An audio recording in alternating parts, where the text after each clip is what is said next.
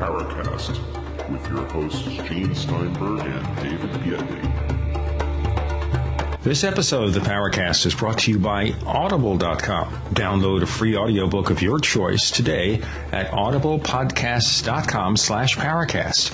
That's audiblepodcast.com/Paracast. And now, on with the show. On our ultimate Uber UFO Roundtable on the Paracast this week, we thought it would be a nice idea to do a little myth-busting. We are joined by Paul Kimball, who returns again to our show after just a couple of weeks' absence. After his great appearance on Ghost Hunting with Holly Stevens, we have Nicholas Redfern. Nick, you haven't been here for a while, and we're happy to welcome you back. Well, thanks, guys. And we have a new voice, Greg Bishop. Hello. I'm just finishing breakfast. There, I'm done. Ready to go. Oh, Jesus. Okay, ladies and gentlemen, you can see how spontaneous this show really is.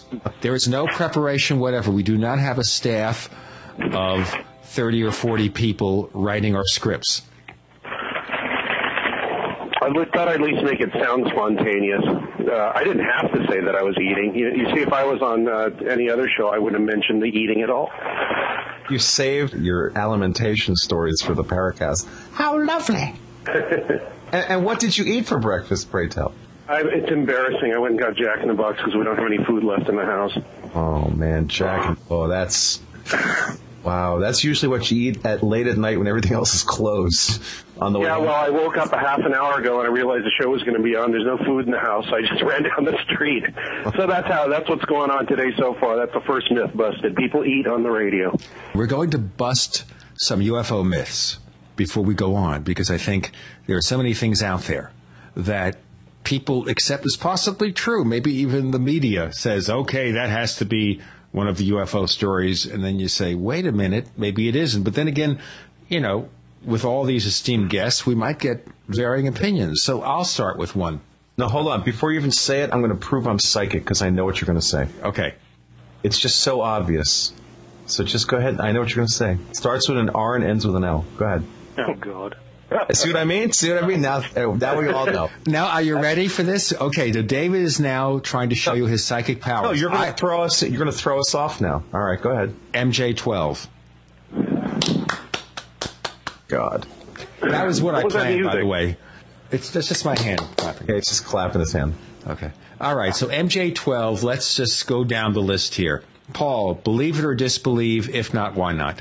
Never a question of belief or disbelief, Gene. It's a question of knowing in this case. Absolutely false, fraudulent. There's no provenance for the documents. There's a boatload of holes in the documents themselves.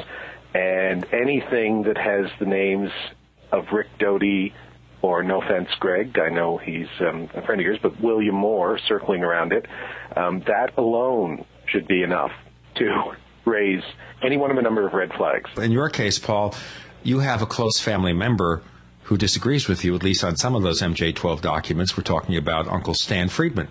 Yes, and the wonderful thing about a democracy or a family or either is that people like Stan have the absolute right to be completely 100% wrong consistently for almost 30 years. And on the case of MJ12, Stan has been completely, unreservedly 100% wrong for almost 25 years, I guess now, with the exception of those documents that he was, the Tim Cooper documents, for instance, that he correctly identified as fraudulent.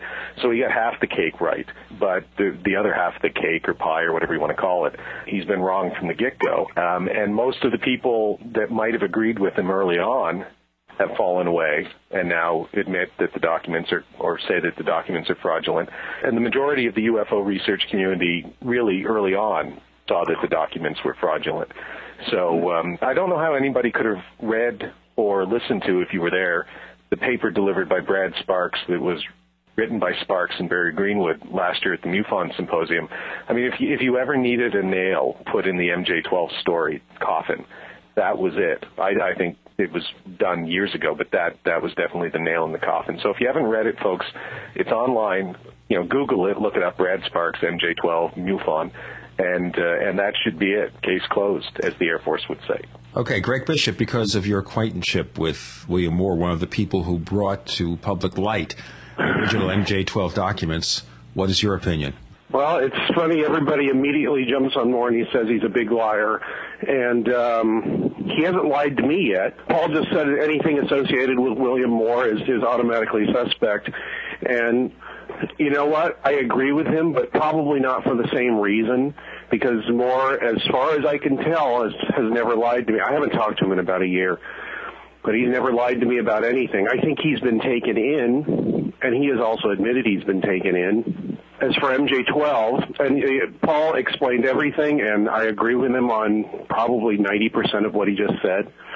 Robert Hastings just wrote something called Operation Bird Droppings, where he tries to put further nails in the coffin, and he's wrong in a lot of spots and right in a lot of other spots. So if you want to read that as well as Brad Sparks' stuff. As for MJ-12, I think there really was an MJ-12. However, I think it had nothing whatsoever to do with UFOs. But it was a real good thing to hang all of this on, because people would find hints of it here and there in the records, but never really find out what it was. So they could call it MJ-12, and they had purview over UFO information, et cetera, and be reasonably certain that nobody could ever get to the center of that lollipop, if that's how you want to look at it. Okay, another look at the lollipop from Nicholas Redfern. What do you think? Do you think it sucks? Well, I mean, I believe the documents exist because we've all got copies. But I agree with what Paul said. The only thing I would kind of add to that is what I kind of find interesting, and which I think Greg does as well, and maybe Paul to a lesser extent, is the motivation behind the putting out of these documents.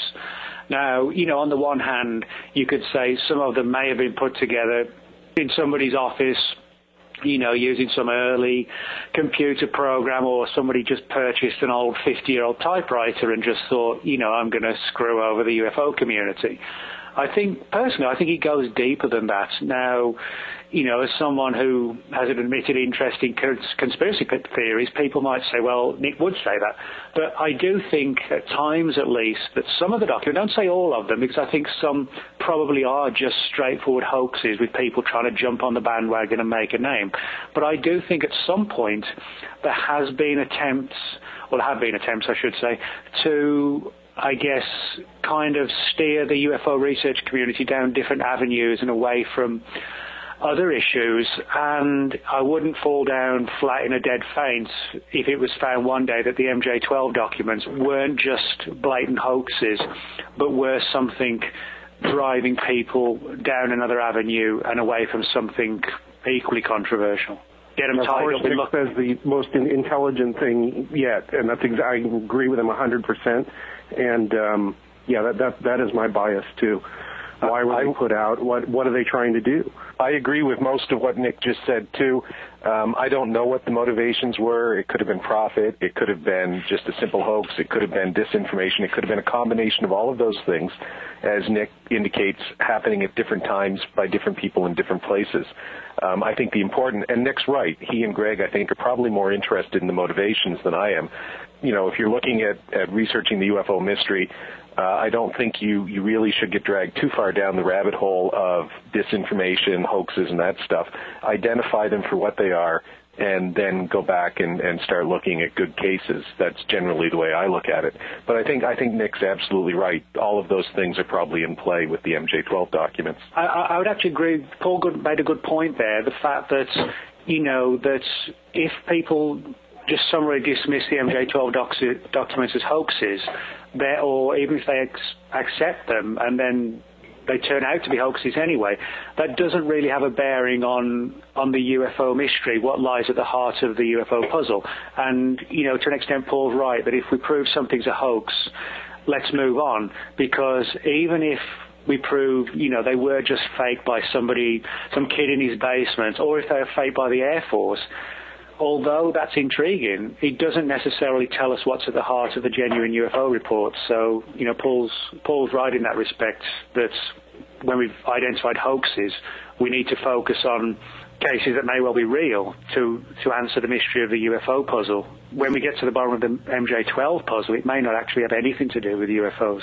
The one thing I wonder about here, though, is, isn't it important to know who the offenders might be, who perpetrated these hoaxes? Because then you could look at what they say if you already are not discounting what they say, and say, look, these people have done this. Anything they present to us has to be completely suspect.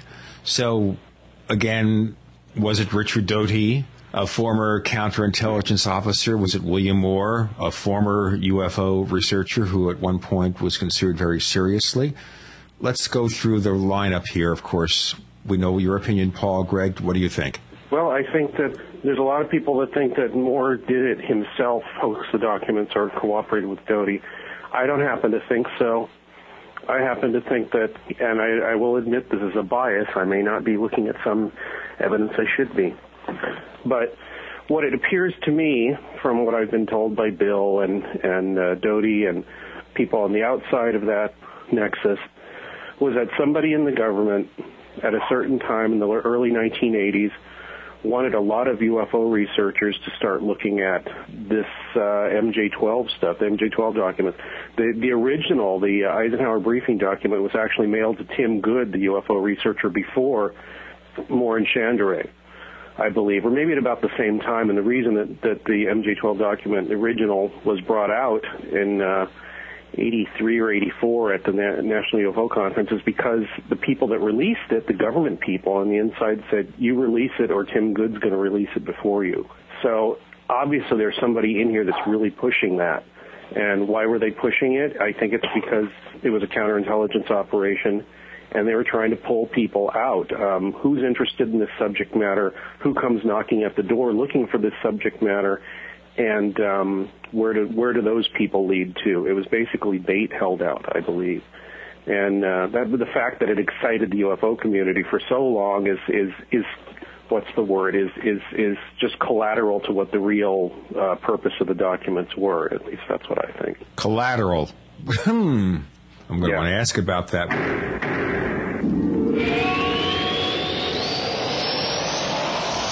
Hey neighbors, as we said, this episode of the Powercast is being brought to you by Audible.com, and you can download a free audiobook of your choice. And you can select from over 40,000 audiobooks and lots more, featuring bestsellers about the paranormal, about UFOs, novels. You pick it, and when you get the book that you want, just download to your Apple iPod or over 400 other devices. All right? You can download your free audiobook today at audiblepodcast.com/Powercast. That's audiblepodcast.com/Powercast. This offer only good for USA listeners. We want to hear from you. If you have a comment or question about the Paracast, send it to news@theparacast.com. That's news@theparacast.com. And don't forget to visit our forums where you can talk to fellow listeners and Gene and David. Just go to theparacast.com and click on the forum links. That's the forum links at theparacast.com.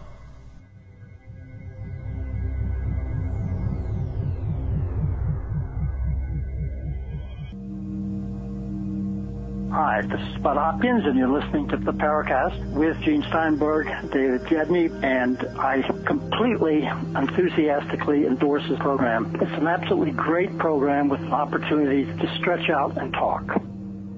We're talking to Greg Bishop, Nicholas Redfern, and Paul Kimball, an ultimate uber super UFO roundtable, doing some myth busting. So, okay, what's the collateral, Greg?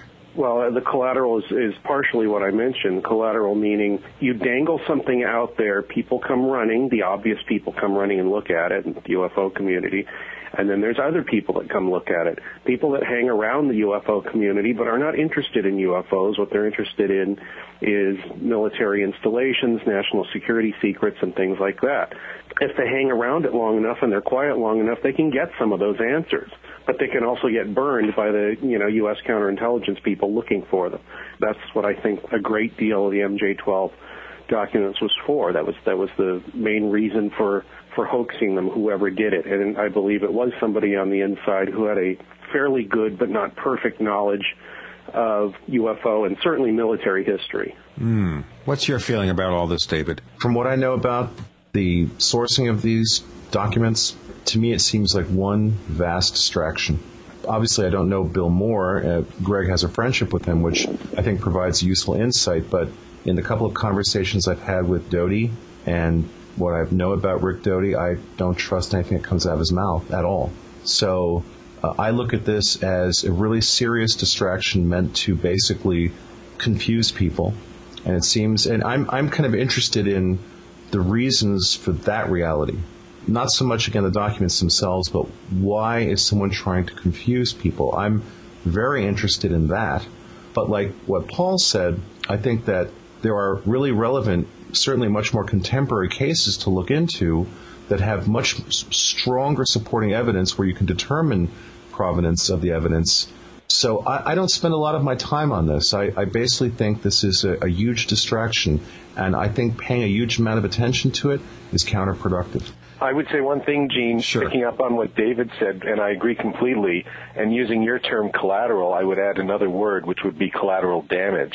And I think the collateral damage here has been to Stan Friedman. And it pains me to say that, but for 25 years, he's been intimately associated with the MJ-12 fiasco. And I'm not sure whether he was the target particularly, but he's been the biggest casualty in terms of his credibility of the MJ-12 documents. And if there was a reason, if it was the military, if it was official disinformation, if it was designed to distract, then I think you have to look at what was going on at that time, that Stan was researching the Roswell case, whatever that was. And if you want to undermine the credibility of somebody who's maybe getting close to some truth about something, then the MJ-12 documents, I think, have succeeded in that respect. So to me, that's the collateral damage that comes out of it. It would also be, unfortunately, for this, Paul, if today Stan Friedman came on and said, you know, folks, I was fooled by MJ-12. That, even though he might be sincere, that's assuming something that is not in evidence. We're assuming facts not in evidence, and you as an attorney, Paul, would understand this concept. If that were to happen, it would really seriously hurt his credibility with regard to just about anything else he's talked about, don't you think? No, actually, I had this conversation with Stan, okay. And I know Brad Sparks has, and others have too over the years, where we've tried to convince him, to make him see the MJ-12 light. I know Brad and I have had conversations where we both think somewhere deep in his heart, in the back of his mind, Stan knows that, even if it's subconscious, that these things, that there's, let's just say there's real problems with the documents. But I think he's so far in that what you say is true in his mind, that somewhere he'd be afraid that admitting that he had been fooled would undermine his entire career. I take the opposite tack, and I think so does Brad.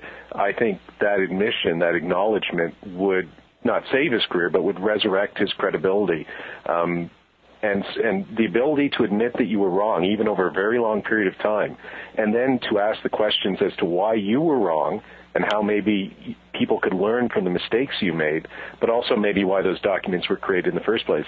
I wish he'd do that. I wish he would see the light. It's just it's never going to happen. And Brad and I have both agreed that that's never going to happen, so there's no point really in speculating on it. But I don't think it would hurt his reputation. I think people can benefit from, no matter how long it's been, coming forward and saying, you know what, I was fooled, and here's what I've learned from that, and here's what you can all learn from my mistakes. Never afraid to admit you're wrong. Well, okay, what can we learn then from MJ-12? Let's look at that now. From that kind of hoax, are there other hoaxes out there of a comparable nature? Now, more recently we've talked about things like Project Serpo, which seems to be a low-grade hoax, because I don't think anybody who spends 3 minutes would believe it. Am I wrong? No, you're not wrong. Or yes, you're not wrong. I totally agree. I can't believe people were taken in by that for even a short time. Then when you look into it, a lot of the same people, at least a couple, were involved way back during the MJ-12 and Paul Benowitz days. Are you referring to a certain... by the way, in terms of Doty, I have to tell you that David and I have talked to him on the phone, and to me at least he denies any involvement in Serpo, which of course if he's a disinformation artist, that means nothing. David, I think, said earlier that you can't trust anything he says, but that's disregarding the nature of disinformation, and the nature of disinformation is that there is some truth in the middle of all the junk. I talked to him for the book, for Project Beta, and Yeah, probably most of the stuff he told me was either not true or not checkable. But a few things that were checkable did check out, with other people that were not in the military and not in the intelligence community. And why is this important? I think it's important because I, for one, will listen to people that other people have thrown out and said they lie, because they might give you a clue. I don't know about Doty, but some other people might give you a little clue as to where to look. They like doing this. It's a game they play. So, well, in a case like someone like Doty, is he doing this under the control of the government, or is he just a private hoaxer? And I think of private hoaxers, we look at people like, well, frankly, Jim Moseley and Gray Barker in their heyday, and the late Gray Barker. Back in the 50s and 60s, they were perpetrating hoaxes. But as far as we can tell, they were just private individuals trying to goof on the UFO field. Is Doty trying to goof on the UFO field, or does he have a higher motive? I think when he was working for the OSI in the 80s and part of the 90s, I think, yes, he was working for the OSI. For Serpo, I think he was working with somebody or for somebody, if you accept that he was involved. I also think that he likes messing with people. That's just his personality. So there's a lot of layers there. And then you'll talk to somebody else, like John Alexander or Hal Puthoff or somebody like that, members of that group. And they have varying degrees of what they want to tell you, what they want to admit, what they want to say is true, and what they want to find out from you, possibly. It's a big game. It's a big, complicated, sometimes confusing, and maybe to some people frightening game.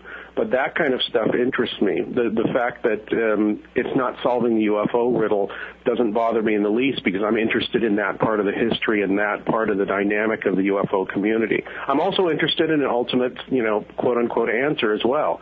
It's just maybe I spread myself a little thin, but I think Nick is probably very much the same way. Yeah, I think the one thing I would kind of add to that, which a lot of people don't necessarily think about, is that regardless of whether we think person A, B, C, D, E, F are disinformers, at the end of the day, they may not necessarily be wittingly aware that what they're spreading is disinformation. They may believe it. And I think that's an important thing, is that I think all of us in the UFO field, over a period of time, whether a short time or long time, we become good judges of character, because, you can tell when someone's spinning you a line or not. But if they earnestly believe what they're saying, that makes it a lot more difficult to determine if they're lying or not. And I think there is sometimes this belief, whether unconsciously or consciously, that people are spreading disinformation and knowingly spreading it. They may well have been exposed to documentation which they believe to be real, and then they're told to spread a different story. It may be the case that none of those stories are real. But if you've got somebody who really believes what they're saying, that comes over across very well. So it's possible that some people who we perceive as disinformers, whoever they might be, are themselves disinformed to further hide the secret. Well, there's also a possibility here that actually somebody who people have different opinions about, Bill Burns suggested several times on our show that one way to keep the secret is not necessarily to keep everything secret, but just pollute the waters with so much garbage that it's difficult to tell when you baffle them with BS where the truth and where the falsity lies. Well, that's one of the few things I would agree with Bill Burns on. And history is replete with examples outside of the UFO field of that mechanism in intelligence. I mean, all you have to do is look at the D-Day landings, where the Allies were planting information all over Europe as to where they might land. I mean, the Germans knew they were coming. Everybody knew that the Allies were going to land somewhere, but the idea was to confuse them and convince them that they were going to land somewhere other than where they did. And it worked like a charm, but that's because they put all these other leads out there, many of which were false, and the Nazi intelligence apparatus bought into it. So, that's just one example I'm familiar with. You can go throughout the human history and find examples of how you pollute the waters to muddy up the truth. And I think there's probably an element of that going on with what undoubtedly exists in the UFO field, disinformation. The big question, I guess, is why are they doing it? Is it to cover up the alien presence on the planet Earth? Is it to cover up top secret, to use the UFO community as a way of sort of distracting attention from sort of American Air Force experiments, top secret projects. What is the reason they're doing it? And if you're interested in that, Greg's quite right. I don't think that's particularly related to the UFO question, but it's an interesting area of subject nonetheless, and I can certainly understand why Greg would be interested in it. I just don't think it brings you closer to solving the UFO question. Yes to what Paul said, and I've said a few times, many times, and I think Nick has said this too, I think is what's being covered up is ignorance and fear. I don't think the government knows what's going on. I don't think they know how to deal with the UFO subject, and they want to find out as much about it as they can. They probably have a lot more information than we do, but no more idea of where the thing is coming from, what it is, or most importantly, how to control it. But they certainly know how to control the information that they have, and about how to cover up their ignorance. That's what all of this looks like to me. That's what it has a signature of. I would actually chime in and say that Greg is exactly on the money with that statement. It's pretty clear to me, based on what I've looked at with this, that the government has a very strong interest in maintaining an appearance of control, that they can handle whatever this is. And I think if we were able to really peer in to whatever they really do know, we would understand that what they know is very little, and that they can't come out and admit that, because basically that would undermine any real power that, not any real power that they have, but certainly the perception that they can maintain a sense of security. And I think that with regards to this topic specifically, I have lots of reasons for saying this, but it would appear to me that they don't know what's going on. I think what you said is exactly correct, Greg. They don't know what's going on. They certainly can't control it. If there's one thing that's clear, our best aircraft are completely outmaneuvered by whatever these things are, and there's no way we could stop these things. And it's pretty clear that whatever these things are, ultimately, are they here to invade and conquer us? Well, I suspect that if they wanted to do that in an overt fashion, that would have happened a long time ago. I don't think that's what's going on at all.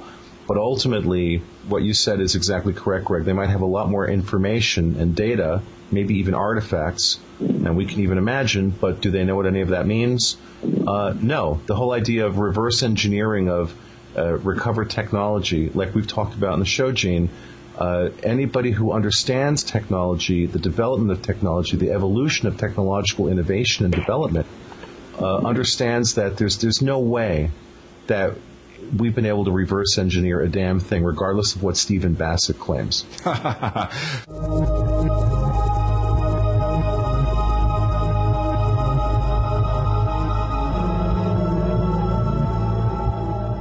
Business travel is a profitability killer. You know that. So do more and travel less with GoToMeeting, the easiest, most affordable online meeting service. With just a click, launch sales presentations, training sessions, product demos, or collaborative sessions right from your desk. GoToMeeting is so easy to set up and use, you'll have your first meeting running in seconds. Plus, hold as many meetings as you want for one flat rate. Free VoIP and phone conferencing included. Try GoToMeeting free for 45 days. For this special offer, you must visit www.gotomeeting.com/podcasts. That's www.gotomeeting.com/podcasts for a free trial.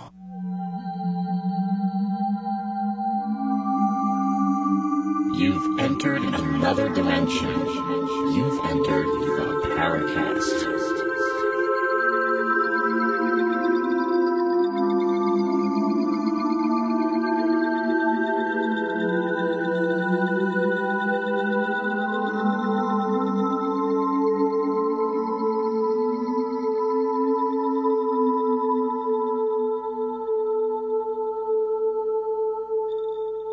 We're talking to Paul Kimball, Nicholas Redfern, and Greg Bishop, and this is the ultimate uber super UFO roundtable. I'm trying to add as many adjectives as possible there. We're doing some myth busting for this first part of it, and let's look over another myth, or not a myth. We're going to get to one that David suggested, but I want to preface this by an article that Frank Warren published at UFO Chronicle site, where a person involved in crash dummies is quoted as saying that the Air Force misrepresented what he said, and that privately he and his wife do believe that the Roswell crash was real. Let's start with down or up the list. Greg Bishop, what do you think about Roswell? I don't know what to think about Roswell. My holding place for that in my mind, or my belief system, or whatever you want to call it, is that something crashed, and something that was very important to the authorities at the time, and it was very important to them to muddy the waters as much as possible as to what that might be. If anybody have read Nick's book, Body Snatchers in the Desert, I think there's a lot of clues there. And Nick even admits, he said, I don't believe this, I just think it's a very interesting lead. A lot of the witnesses either changed their stories or et cetera after the fact, or elaborated upon them. I actually have tapes of a couple of the witnesses that were interviewed by Bill Moore back at the time from the late 70s. I have to transcribe those and let people look at them to see what the original witnesses said before anybody had talked to them. I think that's an important piece of information, and I'd like to get that out there. What troubles me about Roswell is the fact that we heard rumors, say, around the early 1950s of a UFO crash, but it seemed to relate to the Aztec crash, such as in that book Behind the Flying Saucers by Frank Scully that came out in 1950. But we really didn't hear much of anything about Roswell until the late 70s, and that worries me that it remained a secret all these years. If there were so many witnesses, so much information, how did that happen? Because we're not talking about military people here, we're talking about civilians. Nicholas, you were referred to by Greg there. Maybe you can expand on your viewpoint. Well, yeah, Greg just mentioned I wrote a book on Roswell called Body Snatchers in the Desert, which basically, in some ways, actually, I guess, offered vindication for the idea that something strange, out of the ordinary, and very, very secretive occurred, and that was the subject of a conspiracy and a cover-up. Now, the only difference is that whereas, those who believe aliens crashed at Roswell disagree with the data presented in my book, that what actually happened was a down-to-earth military experiment, but the end result was the same, i.e. a cover-up, obfuscation, and various cover stories put out to hide the truth. Now, as Greg said, it's not that I try not to use words in terms like believe or disbelieve. All I can kind of do, and which I tried to do in the book, was present the data that was given to me in support of the notion that this was a classified military experiment using high-altitude balloons to test the human body against high-altitude exposure, cosmic ray exposure, that sort of thing. Now, the biggest problem with Roswell, and people might say I'm going over old ground because I've mentioned this before, is the fact that it's so long ago, we have no paperwork, nearly everybody's dead, and the government says it was nothing other than a mogul balloon and crash test dummies. And some people see it as defeatist to say we're at almost like a threshold where we can go no further with the case. But the fact is we really are. And I've kind of likened Roswell to the story of Jack the Ripper, that it's a great old mystery with lots of theories to it as to who the murderer was or whatever. And lots of books have been written, but everybody's gone and we're at a stalemate. And unfortunately, that is where Roswell's at. It doesn't matter, ironically, if the UFO believers are correct, or if I'm correct, or the government's correct, because it's so long ago, none of us can definitively prove it with 100% certainty. And I think no matter how much we debate it, unless there really is a secret file sat somewhere, and then one day the government releases it, we're never going to know the truth. And for many people, that's frustrating. I'd like to know the truth. But if I'm realistic, do I think we stand a chance in hell unless the government actually comes clean? No, we don't. And that's why we're going around in circles, and precisely why Greg opened his comment by saying he doesn't know what to think of Roswell, because there is no way to think of it definitively. A lot of it does come down to which witnesses you believe, which whistleblowers you believe, which testimony you accept. and which government explanation you accept. The first one, that it was a flying disc, that it was a weather balloon, or that it was a mogul balloon, or God knows what.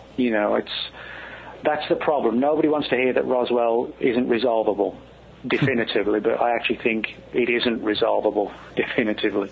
In connection with some of the things that we've said, speaking of possible government experiments, there was a story that came out in the Los Angeles Times not too long ago, where several elderly people who worked at Area 51 report the fact that they were working there on secret weapons. They don't know anything about UFOs, but they know about secret weapons. And that brings us to a larger issue here.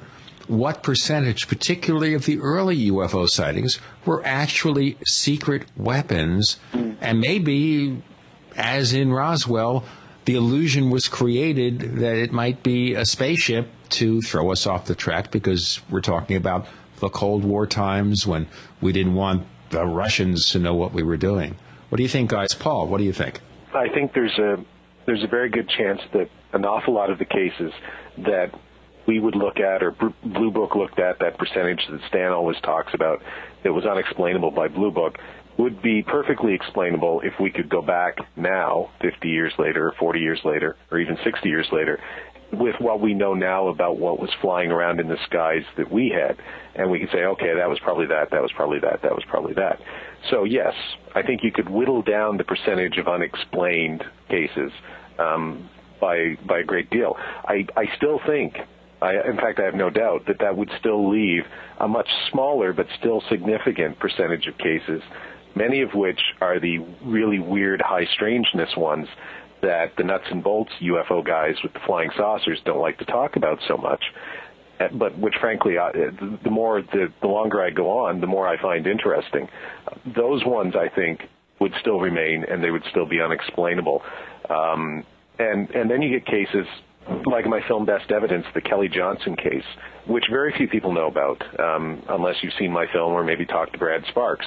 But it was a case that came out of the Blue Book files that just languished there for decades until Brad discovered it.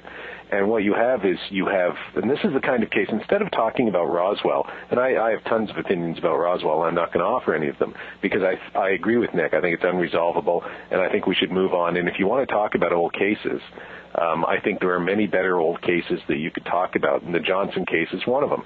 America's leading aircraft designer, aeronautical engineer, Kelly Johnson, and his wife seeing something from their back patio in Santa Barbara, California, Agora, actually, at the same time as out over the ocean, a crew of his top test pilots and flight engineers see the exact same thing, totally independent of each other, and they show up at work the next day and go, hey, guess what I saw yesterday? Really? We saw the same thing. Okay, we're designing the most advanced aircraft we have on the planet. We're the guys doing it, and we have no idea what that was, and nothing we know of or could build could move the way that what we saw moved. And then the Air Force offers an explanation that it's a lenticular cloud. That was their official explanation.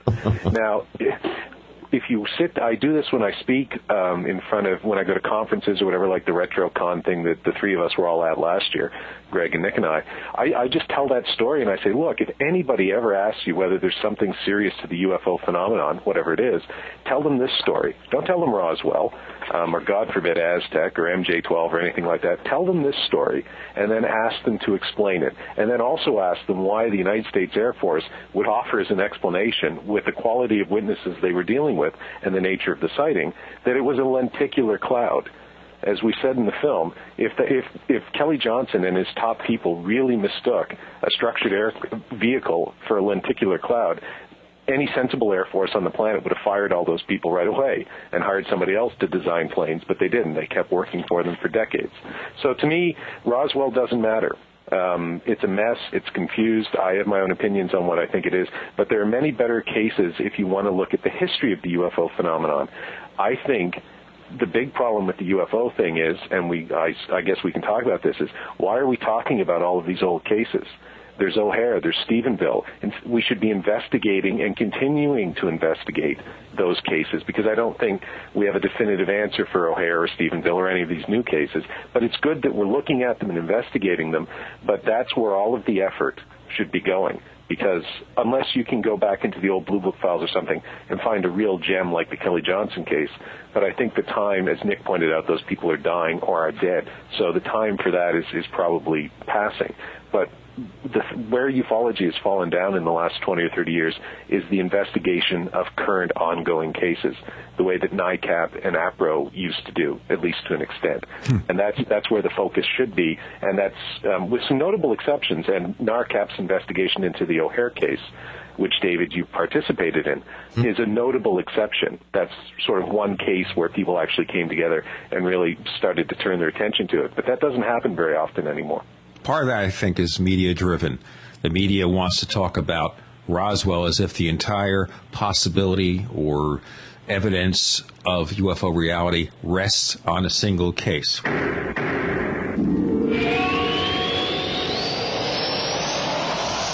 Fate magazine is proud to be celebrating its 60th anniversary and its 700th issue. That's 60 years of bringing you true reports of the strange and unknown. Fate brings you the latest on all aspects of the paranormal, like angels and miracles, psychic phenomena, ghosts, UFOs, and much, much more. It's bigger and better than ever. Subscribe now by calling 1-800-728-2730 or online at www.fatemag.com. That's 1-800-728-2730 or www.fatemag.com. What are you waiting for? Your fate awaits. You're in the Paracast with Gene Steinberg and David Biedney. You never know what's going to happen next.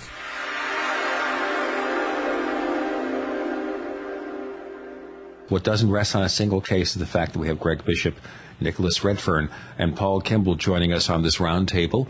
And maybe we should go round robin here. Go back to Greg. Greg, what do you think if today someone said, okay, you think UFOs are real? Give me one case or two cases that will demonstrate, recent cases, that UFOs are something other than secret weapons or conventional things. What would you tell them? One case? I don't know about recent ones. It keeps going on and on and on and on. But the best cases, I think, are, like Paul said, some with observers who are trained to tell you, well, it's nothing that we know about.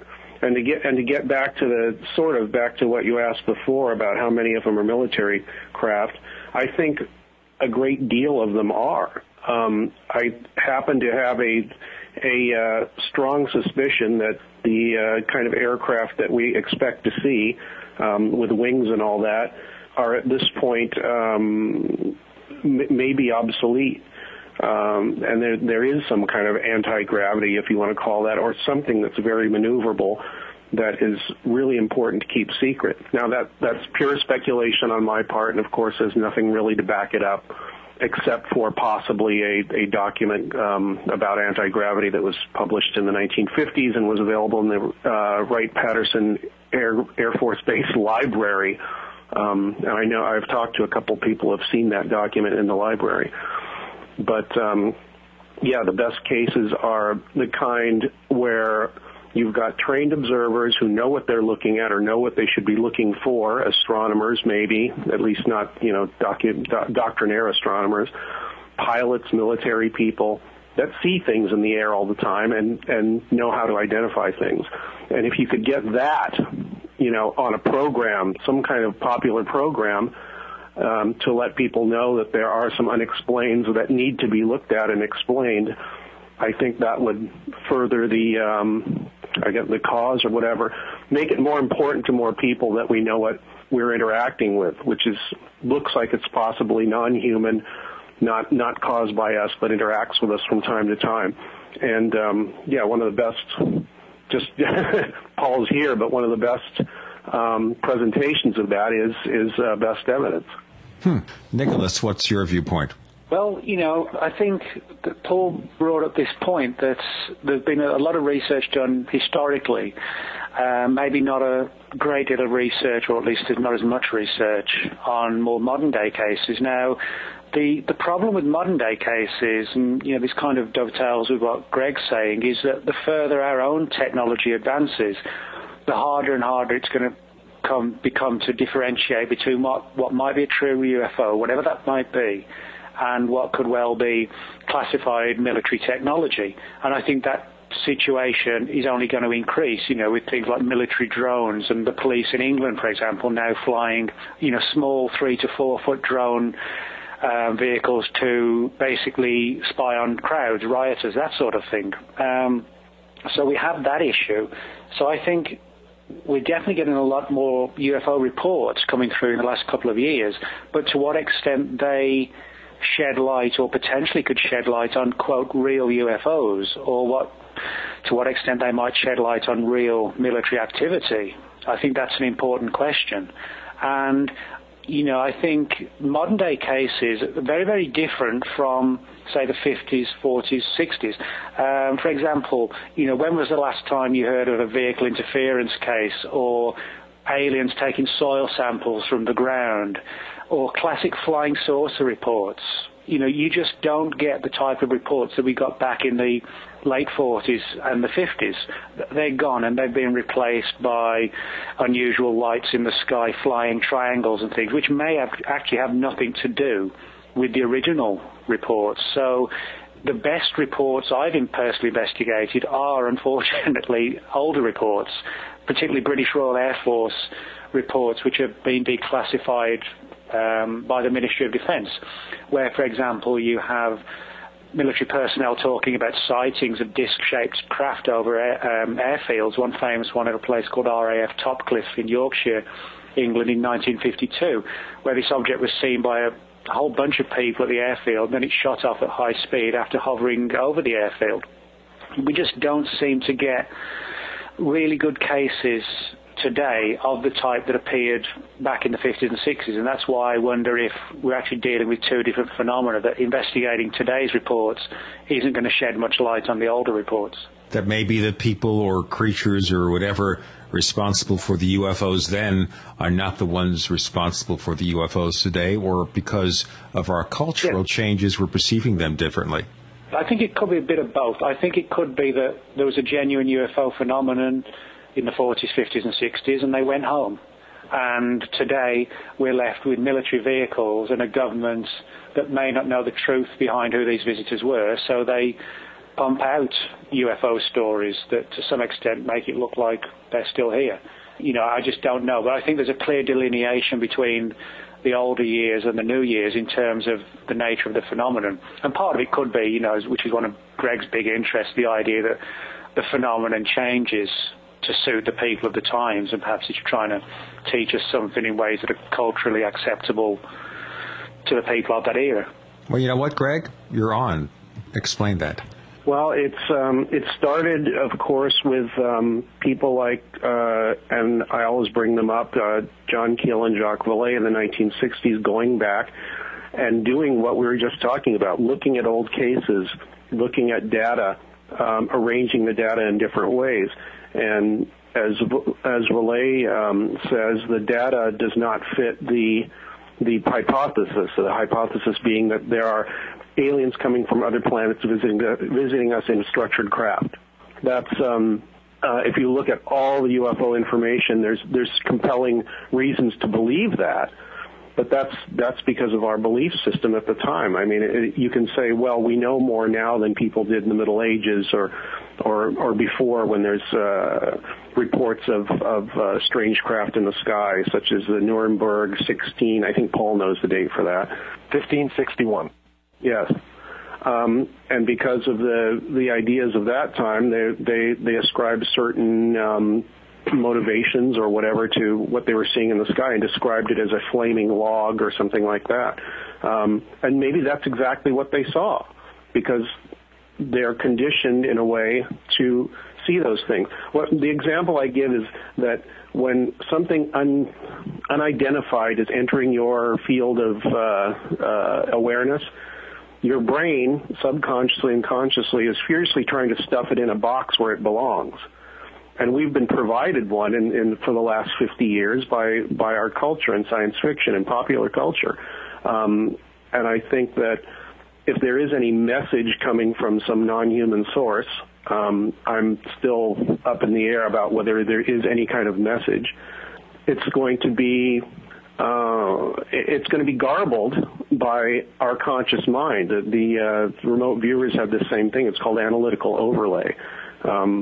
Your brain is going to put it where it wants it to be rather than where it is or what it is. And I don't think we have any clue now. We haven't in the past and for the foreseeable future where that's coming from, what it is, and what it might be trying to tell us. I think 90% of it or more, 99% of it is coming from our expectations and our predisposition and our cultural conditioning, etc. And a lot of it could be, a lot of it's subconscious, and some of it could be, in a way, a collective unconscious kind of idea. Goes back to Dr. Carl Jung in his book in the 1950s. What about ancillary events such as crop circles? Paul, what's your feeling? Well, you could probably read on the wonderful Paracast discussion forums, because I commented briefly on the show you guys had with the Sherwoods. I think I agree with Nick here, and Nick, you can correct me if I'm misrepresenting your position. I don't think I am, but you're of the opinion that the vast majority, if not all, of crop circles are man-made, but for some of them, some few of them, there might be a paranormal element working in concert with that. Is that your opinion, Nick? Yeah. Yes. Yeah, I tend to agree with that. In fact, I do agree with that. So that would be my short answer, and Nick is more familiar with the crop circle phenomenon than I am. I think he'd probably be better suited to address that in greater detail. I would just say on the previous question of old cases versus new cases, if there's anyone listening out there, give me $1.5 million, I'll raise the other $1 million. Nick and Greg and I will spend 2 years looking for the truth about the UFO phenomenon. I don't know if we'd find it, but there is, I joke a bit, but if you really have that money, call me. But one of the things that's missing, these things, it's not cheap. You have to go and to the places where reports are coming from. You have to be monitoring this stuff, and you have to go interview witnesses, gather data, and all that sort of stuff. So I understand a bit why maybe investigations aren't being done as much as they were in the days of NICAP, when, as impoverished as NICAP might have been, they did have some infrastructure, and MUFON is just not an organization that is capable, either intellectually or in terms of its belief system, in fulfilling that role. What you need are people of an independent mindset that are not wedded to any one theory, and you need those folks to go out and look into it. And yeah, that would require some money, but I think it might be a more profitable expense than putting money into. Here's one thing I do agree with Stan on, SETI. If I had the choice, if I had $10 million lying around, and my choice was to put it into the SETI program or to put it into the investigation of the UFO phenomenon here, I think we have the potential to learn an awful lot more, if nothing else, about ourselves, but how other non-human intelligences may be interacting with us, whatever they are, from studying the UFO phenomenon as opposed to pointing radio telescopes out in space. So in that respect, I do agree with Stan, even though Stan would say, well, it's aliens, but they're just looking for them in the wrong way. I would say, well, they're looking for whatever it is in the wrong way. Let's look for it in a different way and focus on the UFO phenomenon. Okay, Nick, since you've been referred to there, paranormal aspect of crop circles, in what fashion? Well, I think one of the first important things to stress is that, I'm originally from England, and when the crop circle phenomenon began to kick off into the mid to late 80s, I began to take an interest in it. And one of the things that always kind of annoys me is that if anyone, a human being, is found to have made a crop circle, they're always described as crop circle hoaxers. Now, hoaxers, using that word, that term, implies malicious intent to deceive people. Now, a lot of the people who make these claims fail to do one important thing, and that is to get to personally know the people within the crop circle arena who make these formations. There's no doubt, I have friends who go out and make these, and they're incredibly skilled at doing it. I have a good friend, Matthew Williams, who lives in Wiltshire, England, where most of the formations are found every year. And Matthew is the only person ever to be arrested, convicted, charged and convicted for making a crop circle. The actual charge was something like causing damage to a field. But nevertheless, for want of a better term, he was arrested and charged for making a crop circle. Now, when you speak to the people who make these things, you find there are several different groups. There are those who feel that what they're doing is actually a form of artwork, but instead of using canvas, paints, pencils, etc., they're using living crop, and they enjoy the fact that they can create a fantastic formation and for it to provoke intense feelings and reactions in people that see it, in the same way that pictures in the paintings in an art gallery might in other people. There are other people who just enjoy doing it, the thrill of going out. Now, people like Matthew are a little bit different, and granted, what I'm going to talk about now depends upon your acceptance of these particular scenarios and ideas. But Matthew has found that in the formations he's made, he has experienced strange phenomena. For example, seeing small glowing balls of light hovering over the formations, literally as he's making them, missing time, and just general, I guess, Fortean weirdness. Now, are you implying also that maybe he is being directed to do this in a certain way? Okay. Yeah, Matthew thinks that there's an element of crop circle making where the unconscious mind of the crop circle maker is being manipulated by some higher intelligence. What Matthew doesn't believe is that nuts and bolts spacecraft are firing down, in simple terms, a beam of whatever and carving, flattening the crop and making formations. He thinks that human beings could possibly be being used as vessels, almost, I guess, like a modern-day contactee scenario, almost, in terms of channeling and things like this. I mean, Matthew, for example, has come across a number of cases where he's got this thought in his head to make a particular formation, only to find that on the same night someone else has made an extremely similar formation. So he's of the opinion that all of the so-called pictograms, the highly intricate designs, are made by people, but he feels that there's a paranormal influence at work. Now, what puzzles Matthew and puzzles me is why that should inflame so many crop circle researchers, because it still implies a mystery.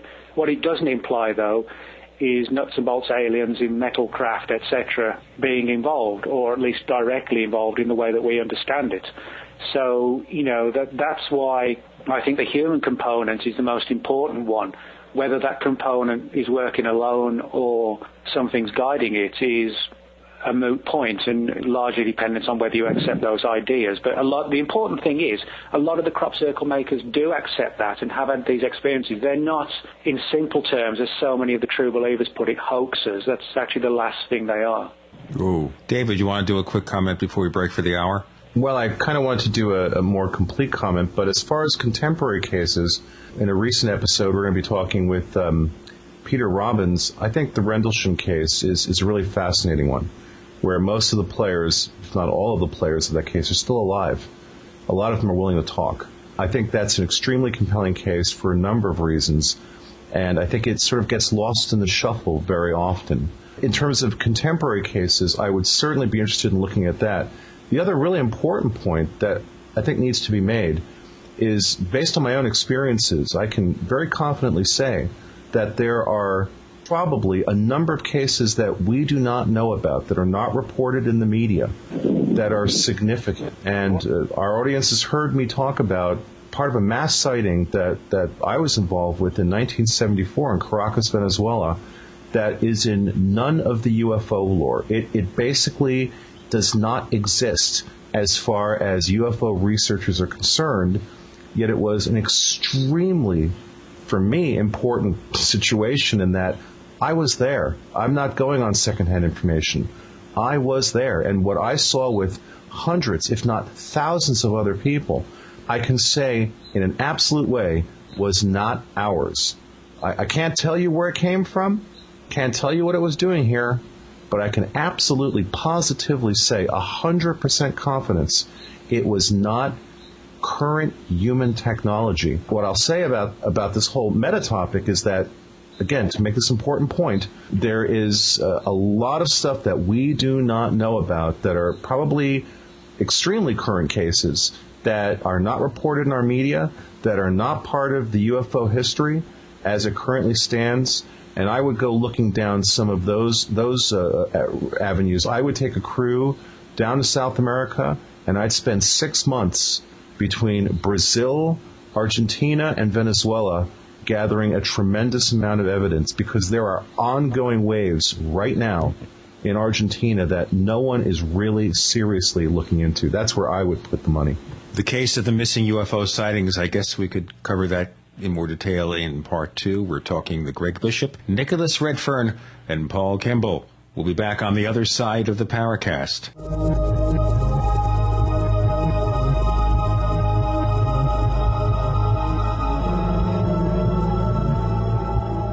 Are you ready to order the official Paracast t-shirt? You asked, we answered. We're now taking orders for the official Paracast t-shirt. It comes in white, 100% cotton. The front of it features the same logo that we have on our community forums. On the back it says, separating signal from noise. It's just $14.95 plus shipping in your choice of sizes. To order the official Paracast t-shirt, here's all you have to do. Visit our new online store at store.theparacast.com. One more time, that's store.theparacast.com. You can use a major credit card or PayPal to place your order for the official Paracast t-shirt. Welcome back to the Paracast with Gene Steinberg and David Biedny. We have Greg Bishop, Nicholas Redfern, and Paul Kimball. We're doing a special UFO Roundtable. And David, maybe you want to expand upon this. You have had UFO encounters. You talked of one in New Jersey, one in Venezuela, not reported in the media. And obviously what we're getting involved here is the fact that maybe because of the media attitude, maybe because of the focus on these alleged classic cases, real or otherwise, maybe it is that we're losing so much evidence because people are afraid, reluctant, whatever, to report their experiences. What's your reaction to that, David? Well, I think at this point we should be media savvy. We should be cognizant of the limitations of the media as it currently stands. We should learn about the history of our current mass media and realize that there's just about zero possibility that the media is going to treat the topic of UFOs in a serious way.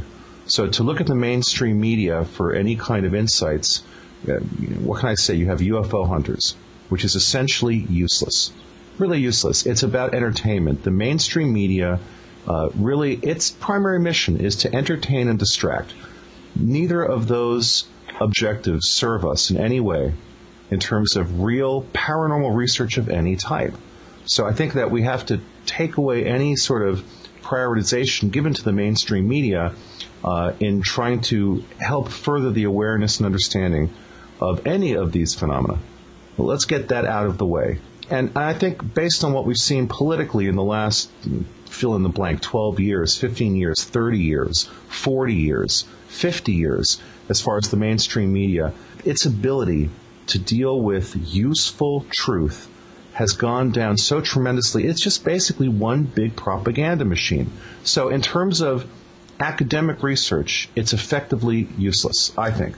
Well, you know what? Back in the 70s, I was working at a mainstream radio station as a news director, and I went out and covered UFO cases, and with their kind indulgence. Now, in those days, we had local newspapers with local staffs covering local events.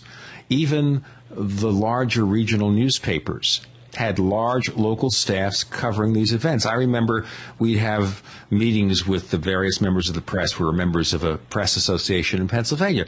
You had the Philadelphia Daily News, Philadelphia Inquirer. You had all the local radio stations, the local newspapers, and we'd sit around, hang out, talk shop. Today, those people don't exist because it's either a shortened staff, just national stories, newspapers going out of business. You don't have that media anymore. And as you say, it's all concentrated on these large corporations that own everything in sight. And basically, the events of the day are what they want us to believe. We don't have the local alternatives. We don't have the local radio stations either. You know, nowadays you have Clear Channel that owns 47 stations in a big market. You don't have that local independent media to cover things. So how do we go about getting all these cases that are out there? The answer to that is that you have the internet. The problem there is you have a double-edged sword. You have a leveling of the playing field in terms of access to communications and ability to broadcast. The internet is the ultimate broadcast system. That's pretty clear. But the problem is that the level of signal to noise is real problematic. I mean, if people are going to UFO Digest to get their information about UFOs, that is the equivalent of a cesspool. It's utterly useless as far as any kind of source of useful information. There is no editorial vetting going on whatsoever. It's just one big crap fest. And with a lot of the internet, I mean, I'm not even going to start to name some of the sites, but go to the world's biggest conspiracy site in English, and it is utterly unreadable. It's just terrible. So you have to be smart about how you go about and find things. You actually have to try to seek out people who you feel are being relatively objective. You have to try to find people who, I think, and this is one of my own personal qualifiers about this, is that I'm really interested in people in this field who are looking into it who have had experiences. We've had people on the show, I'm not going to name any names, Paula Harris, who is someone who claims to be a researcher, who has never had an actual UFO sighting, and who's promoting crap for her own visibility sake, for her own attention-seeking motivation. So people who really come across as offering, for example, absolute answers about things, people who identify with and bring up cases that we know are nonsense and try to use them to support any kind of an argument. Look, at this point, anybody in the field of UFO journalism who tries to engage you in a conversation about how interesting the Billy Meyer nonsense is, just sweep them out of the way. I mean, basically, you have to, at a certain point, you have to make some decisions about prioritization of sources and credibility. And you have to make some judgment calls there. And, of course, the problem is that in our world today, everybody is a special flower, and everybody has an opinion, and you're supposed to somehow give everybody's opinion the same weight, which I think is just utter nonsense. Where is the idea of critical thinking? Where is the idea of the informed opinion? Because let's face it, everybody's got an opinion. Certain opinions have something to back them up. Other opinions have nothing. I think we have to be more critical and more judgmental in our approach to this. And it's not just the UFO topic. My God, you could take this and map this into any discussion about anything. End of rant. Yeah, yes. You also have to respect, I would add, David, professional expertise. So you have a professional expertise when it comes to image analysis, for instance. I have, through dint of sometimes hard work or whatever, either a professional expertise in the field of filmmaking, or I hire good people who can cover up my own inadequacies, but I'm smart enough to know what I can't do, and I hire people who can, and so forth and so on. Right. And you're right, not everybody is equal. You should have equality of opportunity, but not equality of situation. Some people are just smarter than other people. Some people are capable of more critical thinking than other people. Some people are more objective. And I think the problem comes, you mentioned in particular Paula Harris and people like that. You're going to see a couple of weeks ago at the X conference an awful lot of these people who, like Paula Harris or Stephen Greer, Alfred Weber, whatever, who claim to have the absolute truth. And if anybody dealing with the UFO phenomenon claims to have the absolute truth, you should not listen to them. I mean, literally, you should in fact, you should tell them to shut up and then hit them with a shovel. The people... Especially the shovel, that's good. Yeah, the people that I like, I think this is why Greg and Nick and Mac Tonys, who didn't make it today, and I all get along so well, is none of us have the answers. It's another reason why I like Nick Pope, for instance, is a guy who will say, well, here's a bunch of information, here's what I think it might be, but I can't say for sure. How can I? I don't know. And I'm very, very leery of people with the UFO subject who come forward and say, we know the truth. because there might be a truth, there might be several truths, it might be any one of a number of things. And I think, David, I'd just like to add, you raised a really good point, and I raised it in answer to a question last year at RetroCon out in Landers or Joshua Tree. Somebody asked me about the Mexican UFO sightings, and they were doing it in the context of Jaime Maussan, who I think is a Class A con artist and not a journalist, really. But leaving that aside, I left Jaime Maussan aside and I answered, well, you raise an interesting point, though, about cases that are not centered in what I would call the Anglo-Saxon Western world, the UK, Canada, the United States, maybe Australia and New Zealand, the non-English-speaking world. And they get almost no publicity. They're largely unknown. And I think that is part of our own cultural bias. We are, meaning the Anglo-Saxon, English-speaking Western world, the controllers of the media. China and India have more people, but we control content. The United States still largely controls content. And I think it's part of that, if it isn't about us, then it doesn't matter kind of attitude that sometimes we have. So, it's a bunch of people in Argentina or Turkey or, Rwanda or wherever who saw something. Well, they're not really in the first world, so they don't really count. You're quite right when you identify the fact that there are an awful lot of cases out there, I suspect, that have been reported, but also that haven't been reported, that are not well known. And those are things that should be looked into as well. And it's to the detriment of the UFO research community that they don't pay more attention to that stuff.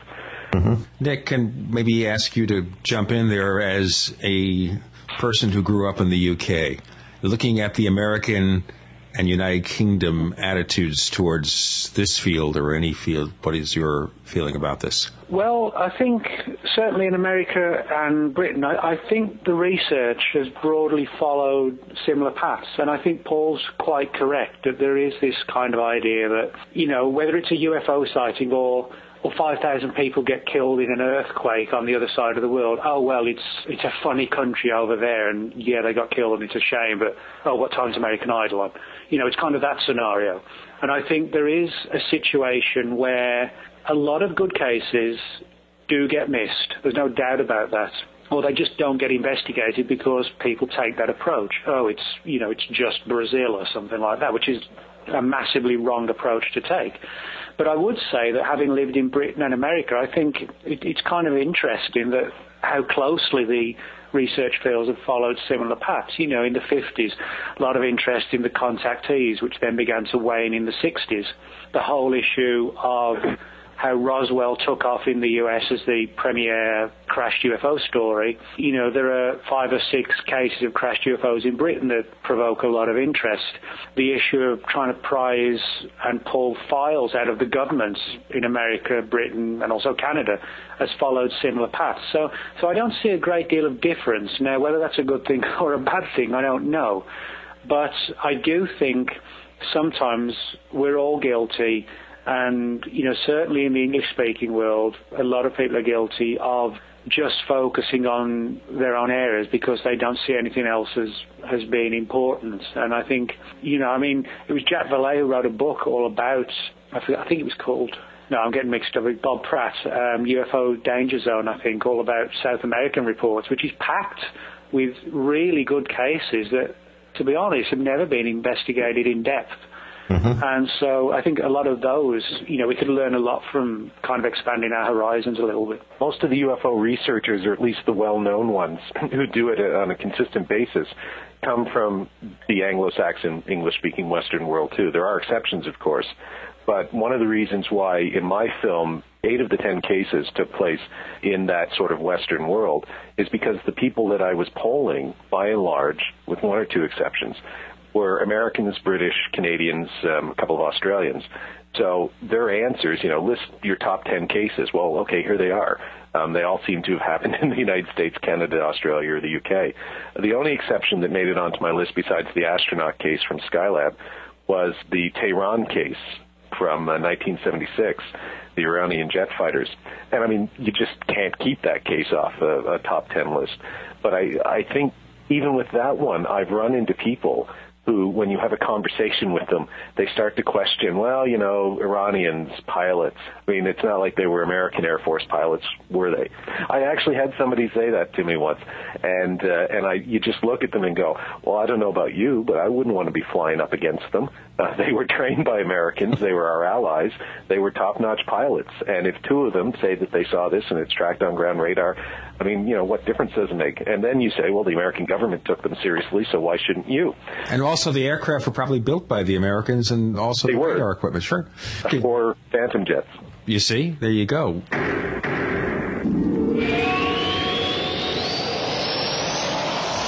Hi, this is Timothy Green Beckley, otherwise known as Mr. UFO, reporting live for the Conspiracy Journal. And we have a special offer for the listeners of the Paracast. Want to receive our publications for free? Conspiracy Journal and Bizarre Bazaar sent to you via snail mail. And all you have to do is email me at mrufo@webtv.net. That's mrufo@webtv.net, and we'll send you two of the most exciting publications. But we do need your actual address because these are physical publications, and you'll enjoy all the latest articles by some of the leading researchers in the field, as well as up-to-date information on the latest book and videos, and it's all for free. Or drop us a line, mrufo@webtv.net.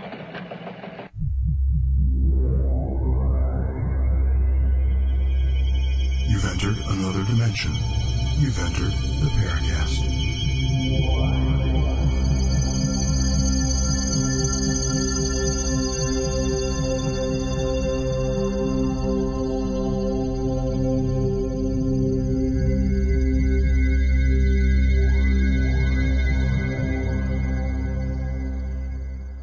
We have Paul Kimball, Nicholas Redfern, and Greg Bishop here, and we're talking, I guess, here about looking for the UFO cases that aren't getting publicity. Now, David, since you obviously experienced one of the major cases here, which of course is this one in Venezuela, which I think by any estimate, this would be a major UFO case if it happened in Milwaukee. But because it happened in Venezuela, nobody cares about it. Now, so how do we change that, David? What do you think? Well, we give me a lot less than $3 million, and I put together a team and go spend 6 months down in South America.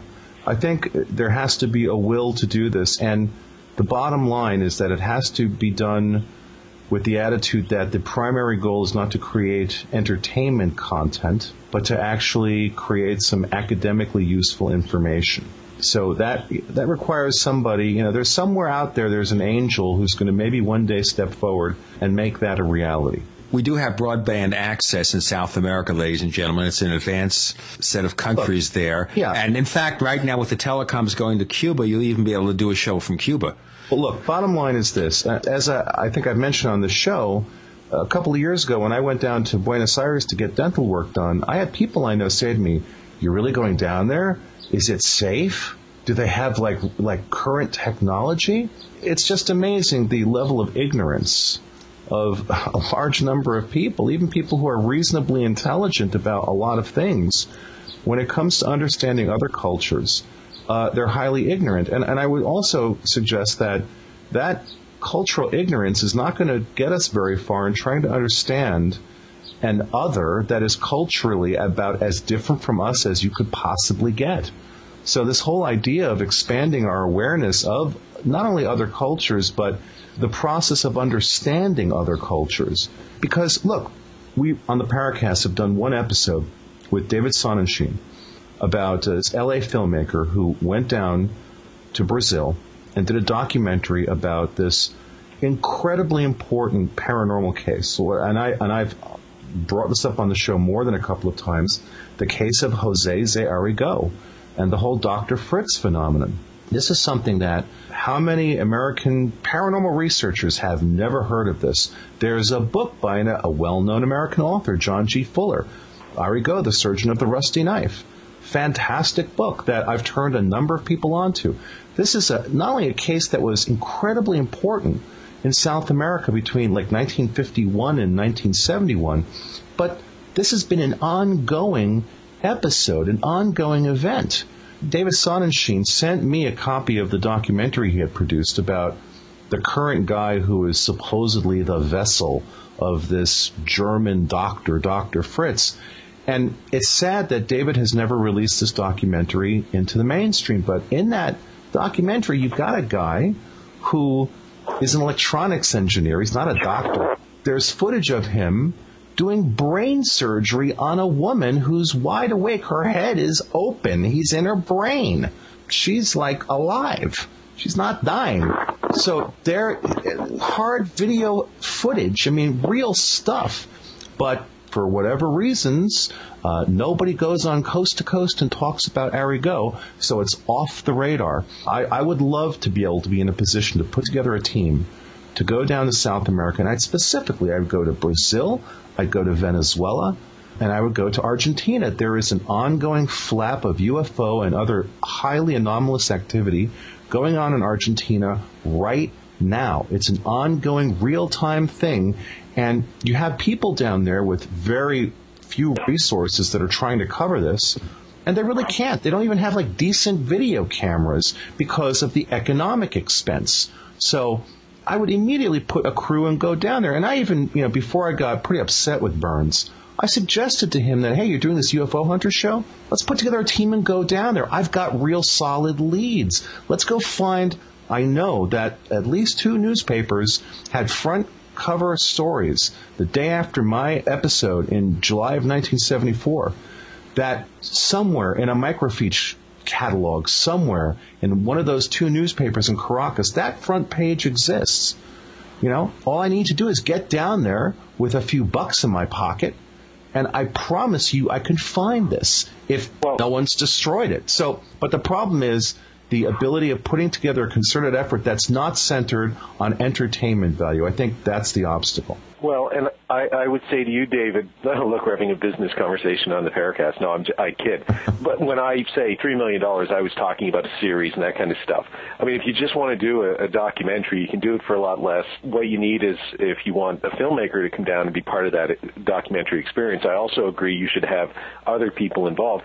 An awful lot less money, and find people. And I'd love to do that, partly because I love to travel, but I would love to go down, take a high-def camera, a small but, good, talented team, and spend, as you say, a considerable amount of time down there just trying to drill down and get at the core of the mystery in a different place.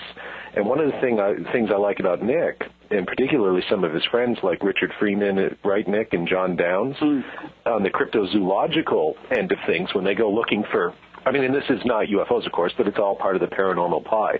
These guys go to, where did they go, Nick? Guyana? Was it Guyana?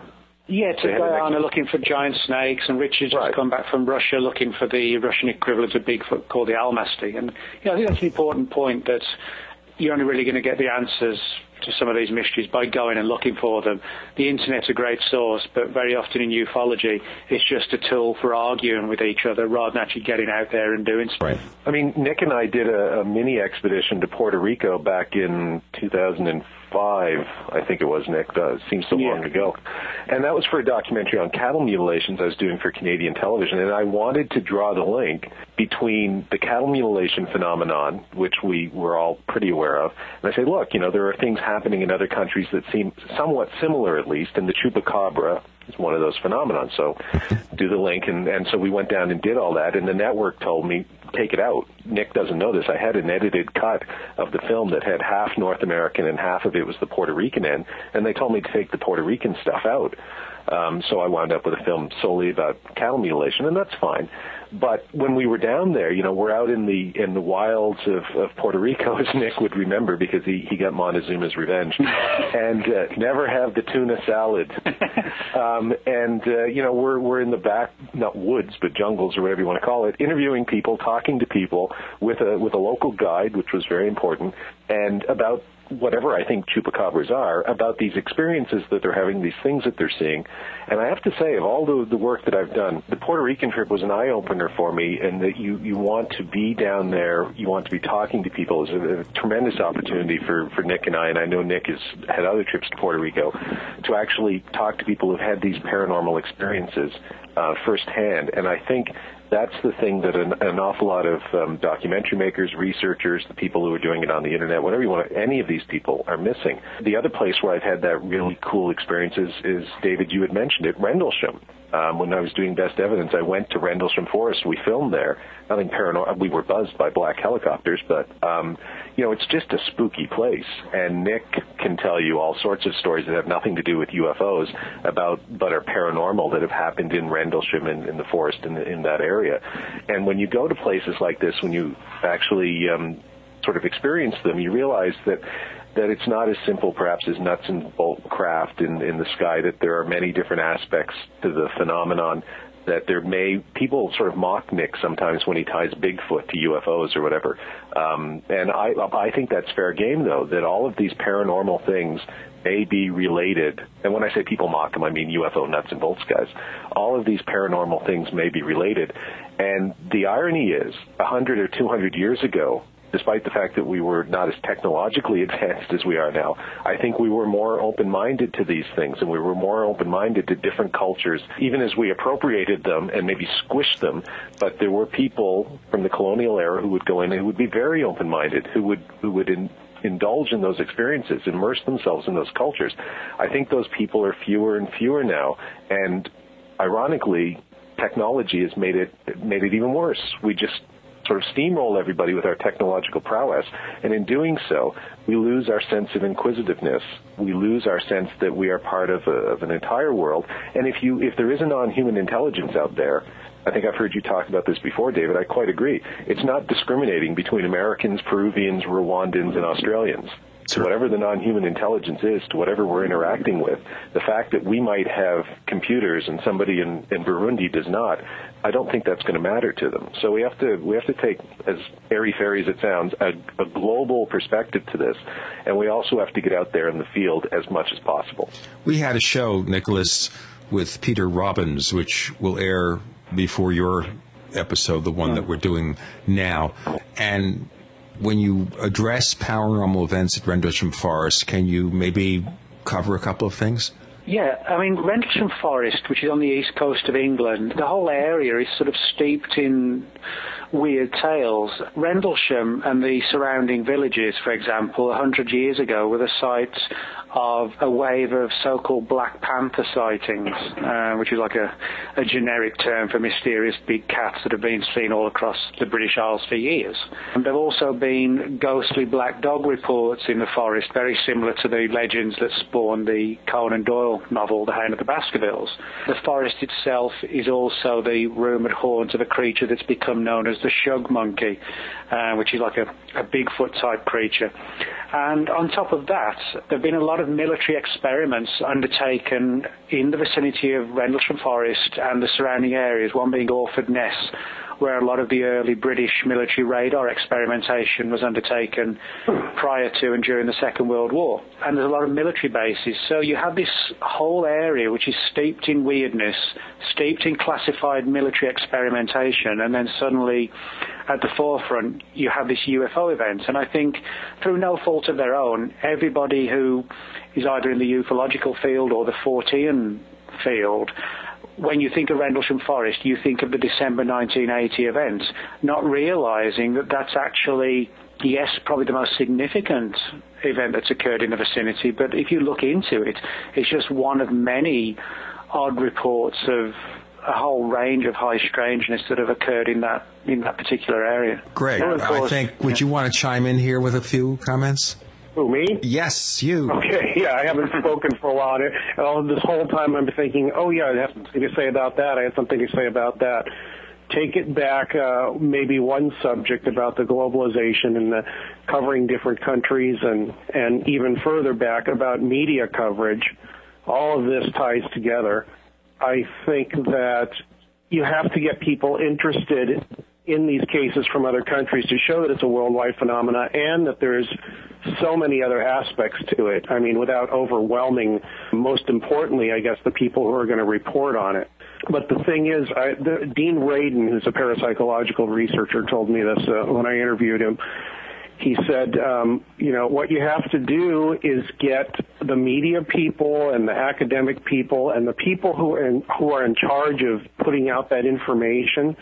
you have to get somebody in that realm excited about it to get the coverage. And, I don't exactly know how to go about doing this. I mean, the ABC special was a step in that direction.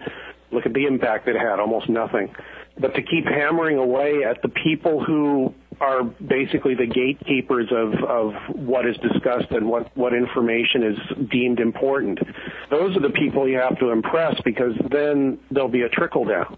The Peter Jennings special, very quickly, I just want to say that could have been a landmark watershed moment for UFO research, and ufology botched it, and I've written about it, because all they focused on was the abduction and Roswell stuff in the back end, and they missed the front hour where there were great cases and great witnesses, and the network took it seriously. And the UFO guys, the alien guys, get so upset because at the end of it, it was Roswell, and they debunked that, and they had problems with the abduction phenomenon. Well, so what? The glass is half full, not empty. And then they totally ignore the fact that you get a guy like Michio Kaku at the end, who is telling people as the final note of the film, hey, we should take this seriously. We might learn something from it. Instead of using it as a stepping stone to engage the broader public in the general conversation, the UFO community just pooed all over it, I remember. And that is the problem we're dealing with as much as the mass media, is the self-inflicted wounds that ufology sort of inflicts on itself. Yeah, exactly. So anyway, sorry, I didn't mean to interrupt. I just wanted to make that point. And before Greg goes back, we'll tell everybody.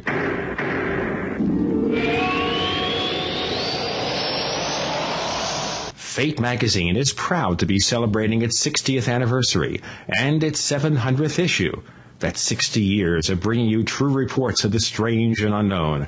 Keep up with the latest on angels and miracles, psychic phenomena, ghosts, UFOs, life after death, and much, much more. It's bigger and better than ever. Subscribe now by calling 1-800-728-2730 or online at www.fatemag.com.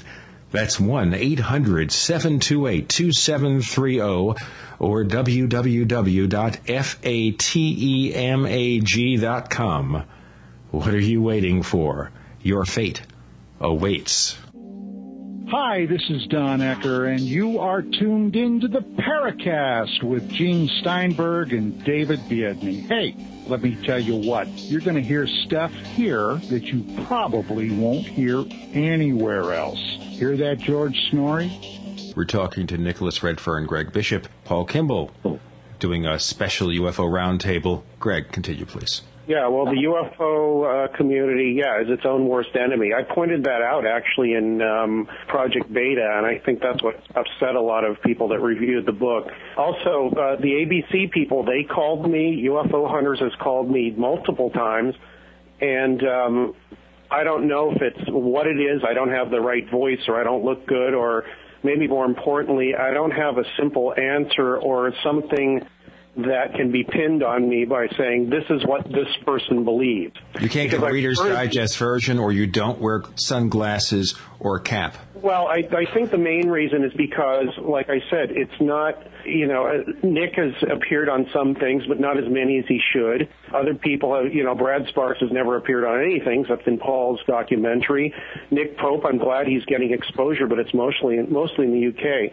But it's mainly because they want to be able to stick somebody in a box and say, this people believes there's aliens coming from other planets.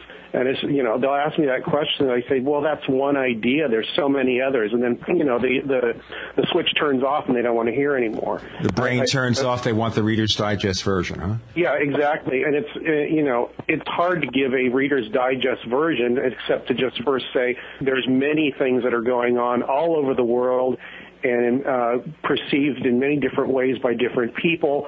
There's definitely something there, but to pin it down to aliens coming from other planets, I think is really self-defeating, and it hasn't gotten us anywhere. If people want information on what's going on in other countries, there's so many places to look, especially, as David pointed out, with the Internet, but you can't tell people how to think about things or, where to look. I mean, I wish you could, but, I don't have the answer, and nobody I know has the answer, so it's hard to tell people where to go. There's one site that Albert Rosales does, which is called Humanoid Sighting Reports. Yeah, there's a lot of wonky, weird crap on it, but there's reports from all over the world of people seeing strange things around their houses and the skies. everything from somebody's, seeing little figures in their backyard to a recent one from Saudi Arabia with a mass sighting in the Arabian Peninsula. And, we'll never hear about that. Just to get all this information together in one place, like a worldwide sighting report thing, would be good. A really good person to have on, if you haven't yet, for that would be Scott Corrales, and I think he's very much overlooked by a lot of people because he's dealing with things that are going on in Spain and Latin American countries, which is another thing. Why hasn't somebody in the incredibly huge, Spanish-speaking media market in the United States, why haven't they started some kind of program focusing on these other countries? Maybe they haven't. I just haven't seen it yet. But that's a large part of the population, at least in the United States. Scott Corrales is a good friend of the show. We've had him on multiple times. Oh, okay. Absolutely. And, part of that is because I did grow up in South America, and I speak fluent Spanish, so that was part of how that connection ended up working. The other reason, of course, by the way, is David can talk to him in Spanish and say things about me that I can't understand. But meanwhile, the problem is, of course, that you've got Jaime Maussan, and he has been sort of put forward as the most public face of the Latin... himself forward. Well, absolutely. And he has momentum with that. And so that's a problem. I mean, one of the things that we have to realize here, I want to sort of emphasize this. Pornographer. Sorry? I said he's a pornographer. He shows UFO porno. No, pretty much, except it's not even that sexy, baby. But see, part of the issue here is that for most people, this is nothing more than entertainment. Most people look at this topic as a form of escapist media. They're not interested in understanding it. They'd rather just have it be a mystery. Until something is very important to people on a daily basis in their daily lives and affects them directly, it's not that important. I mean, that's a big hurdle to get over. Exactly. I don't know if it's possible to get over that hurdle. I don't know if that might be a pipe dream.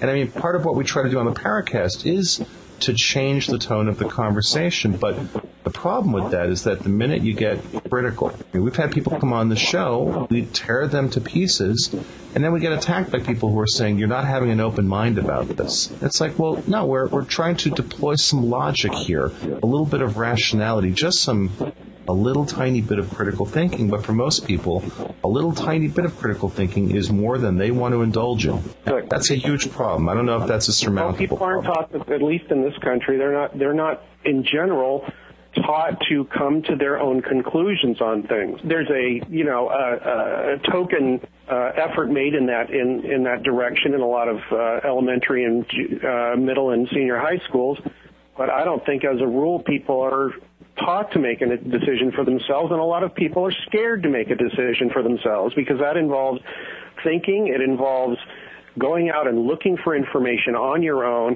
and it involves weighing the information and then expressing an opinion that people might not agree with. I'm sorry, but not everybody's going to agree with you, and you have to face up to that. And it'd be nice if, as a culture, as a country, this country anyway, that we could raise people to think that, yes, I can express my opinion and be prepared to change it. It's a mark of intelligence and bravery to change your mind when you're confronted with information that does not agree with what your opinion is. You expand that to what happened on his overseas trip. President Obama is trying to say, I am here to listen. And then the conservative media says, he's not arrogant enough. He's putting down America. How can you listen to anybody else? The conservative media have supported for years blatant war criminals. Again, this is like you have to look at what the mission of the media has been. Basically, the media, and look, at this part, most of the educational system in this country is not about creating creative problem solvers. It's about creating complacent consumers and good little soldiers. That's the deal. And if you understand that, then you start to realize why our culture is where it's at, where it's pretty clear that consumer society has not worked.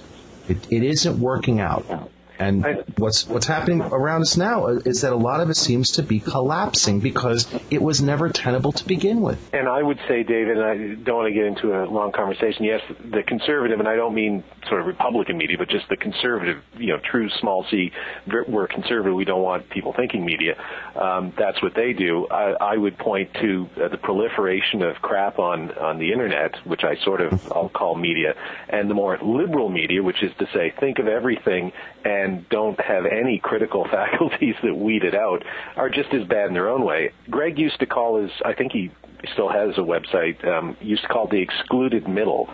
And I think that's where all of us, the five of us here, and if Mac was here, he'd find himself there too, probably fall, which is that those critical thinkers who sit in the middle and admit they don't have all the answers, or in some cases they don't have any of the answers, but what drives them forward is they see questions that need to be asked that they want to ask. And the mistake I made for a couple of years in the UFO thing, and the realization I came to is, I was trying to convince people either that I was right or they were wrong, or they should look at things differently. And it's great to expose hoaxers and all that sort of stuff, but I've come, and I think it comes from knowing Greg and Nick and Mac and their way of thinking. It's more now for me about, can I convince myself of something? If I happen to convince somebody else, that's great. If I like sharing information, I like discovering information. It's what I do. But at the end, I think for all of us, it's really a personal interest and it's a personal journey. And I don't think, we're ever going to change the big picture. All I think you can do is change your own way of looking at things. And if in doing that, and you guys do it through the Paracast, if you make an influence on some small or mid-sized group of people or whatever, then you've made an incremental step forward for the way that we all think about things like this. But that's about it. That's the best you can hope for. And I think that's probably good enough. Unlike some people who want to solve the UFO mystery, Steve Bassett or whatever, in their own way, I don't have grandiose aspirations to bring the cosmic Watergate to an end or whatever. I just have aspirations to satisfy my own intellectual curiosity. And I think that's probably the best way of looking at it. But you're assuming that Bassett's interested in actually discovering truth here, and I don't believe that's the case at all. No, neither do I. He's all about making money. But, he's just the first... No. Actually, I think you're wrong about that. I think he's all about being a center of attention. I think this for him is about somehow being an important person in a life where he's been invisible. I think there's an element of both of those there. Well, I think you have to look at it, as Paul said, as a personal journey. And if somebody is affected by what you do or you learn something from another person, that's enough. Just think if, thousands and thousands of people took that view of it. I think that the UFO community, the paranormal community, and even the larger community would be much the better for it if you look at it as a learning experience rather than I'm going to get to the answer and then I'm going to announce it to everybody. And then make a best-selling book and a lecture tour.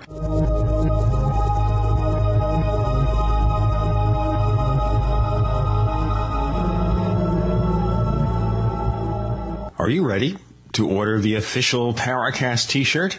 You asked, we answered. We're now taking orders for the official Paracast t-shirt. It comes in white, 100% cotton. The front of it features the same logo that we have on our community forums. On the back it says, separating signal from noise. It's just $14.95 plus shipping in your choice of sizes. To order the official Paracast t-shirt, here's all you have to do. Visit our new online store at store.theparacast.com. One more time, that's store.theparacast.com. You can use a major credit card or PayPal to place your order for the official Paracast t-shirt. You're in the Paracast with Gene Steinberg and David Biedny. You never know what's going to happen next.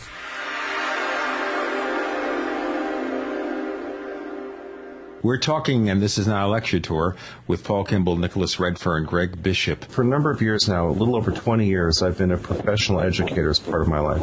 And I've taught at a number of highly accredited schools. And one of the things that I really focus on is teaching my students creative problem-solving skills.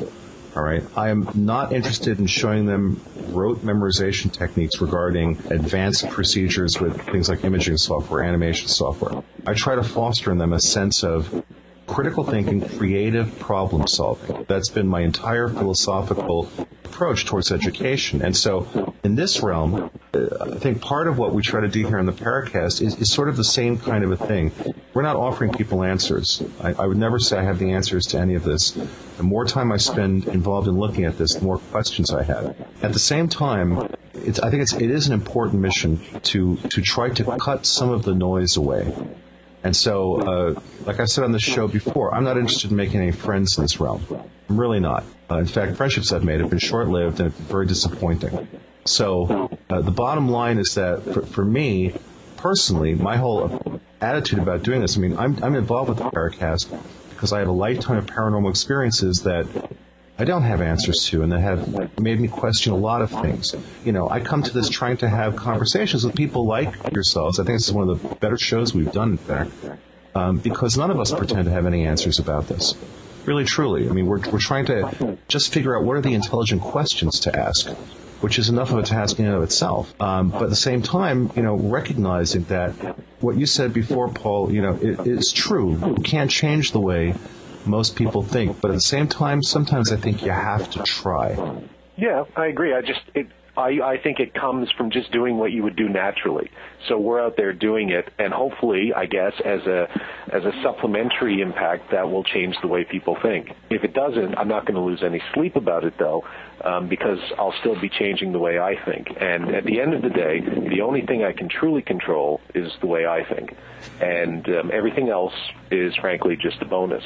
So that's sort of the revelation that I've had, courtesy of Nick and Greg and Mac over the last few years. You do what you're going to do, and the people who are attracted to your way of thinking, who may either learn something from you and or teach you something, and in the process bring you both, you know, to a greater understanding of either yourselves or the phenomenon or how we interact with the world or with this unknown realm. I think that's the goal. If you get an answer, so-called, to anything, that's just icing on the cake. And if you have friends, and I put that in quotation marks, David, like Nick and Greg and Mac and I are all friends, and we've all had disagreements. I publicly rebuked Nick for his Body Snatchers book and pointed out what I consider to be serious flaws. Greg and I have had disagreements about the contactee movement, for instance. And I know Mac and I have disagreed about stuff. And then we all sit down and have a drink. I mean, you know, if you're going to disagree with somebody about something like this, and then they're not going to be your friend anymore, they were never your friend in the first place. Yep. So what you do is seek out people of like mind, and, you know, I think that's probably a pretty small group usually. And those are the people you gravitate towards. I'm just lucky I found these three guys, and that you guys are out there, and there are some others. And that's, to me, the ufological community.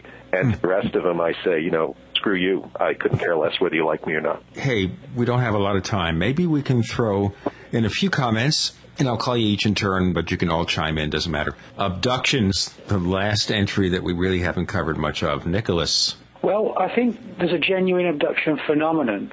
Now, what I'm interested in is the fact that a lot of the abductions that have been reported, although at first glance they seem to be, you know, physical, flesh and blood abductions of people aboard craft, etc., there seems to be an air of almost like altered states to a lot of them.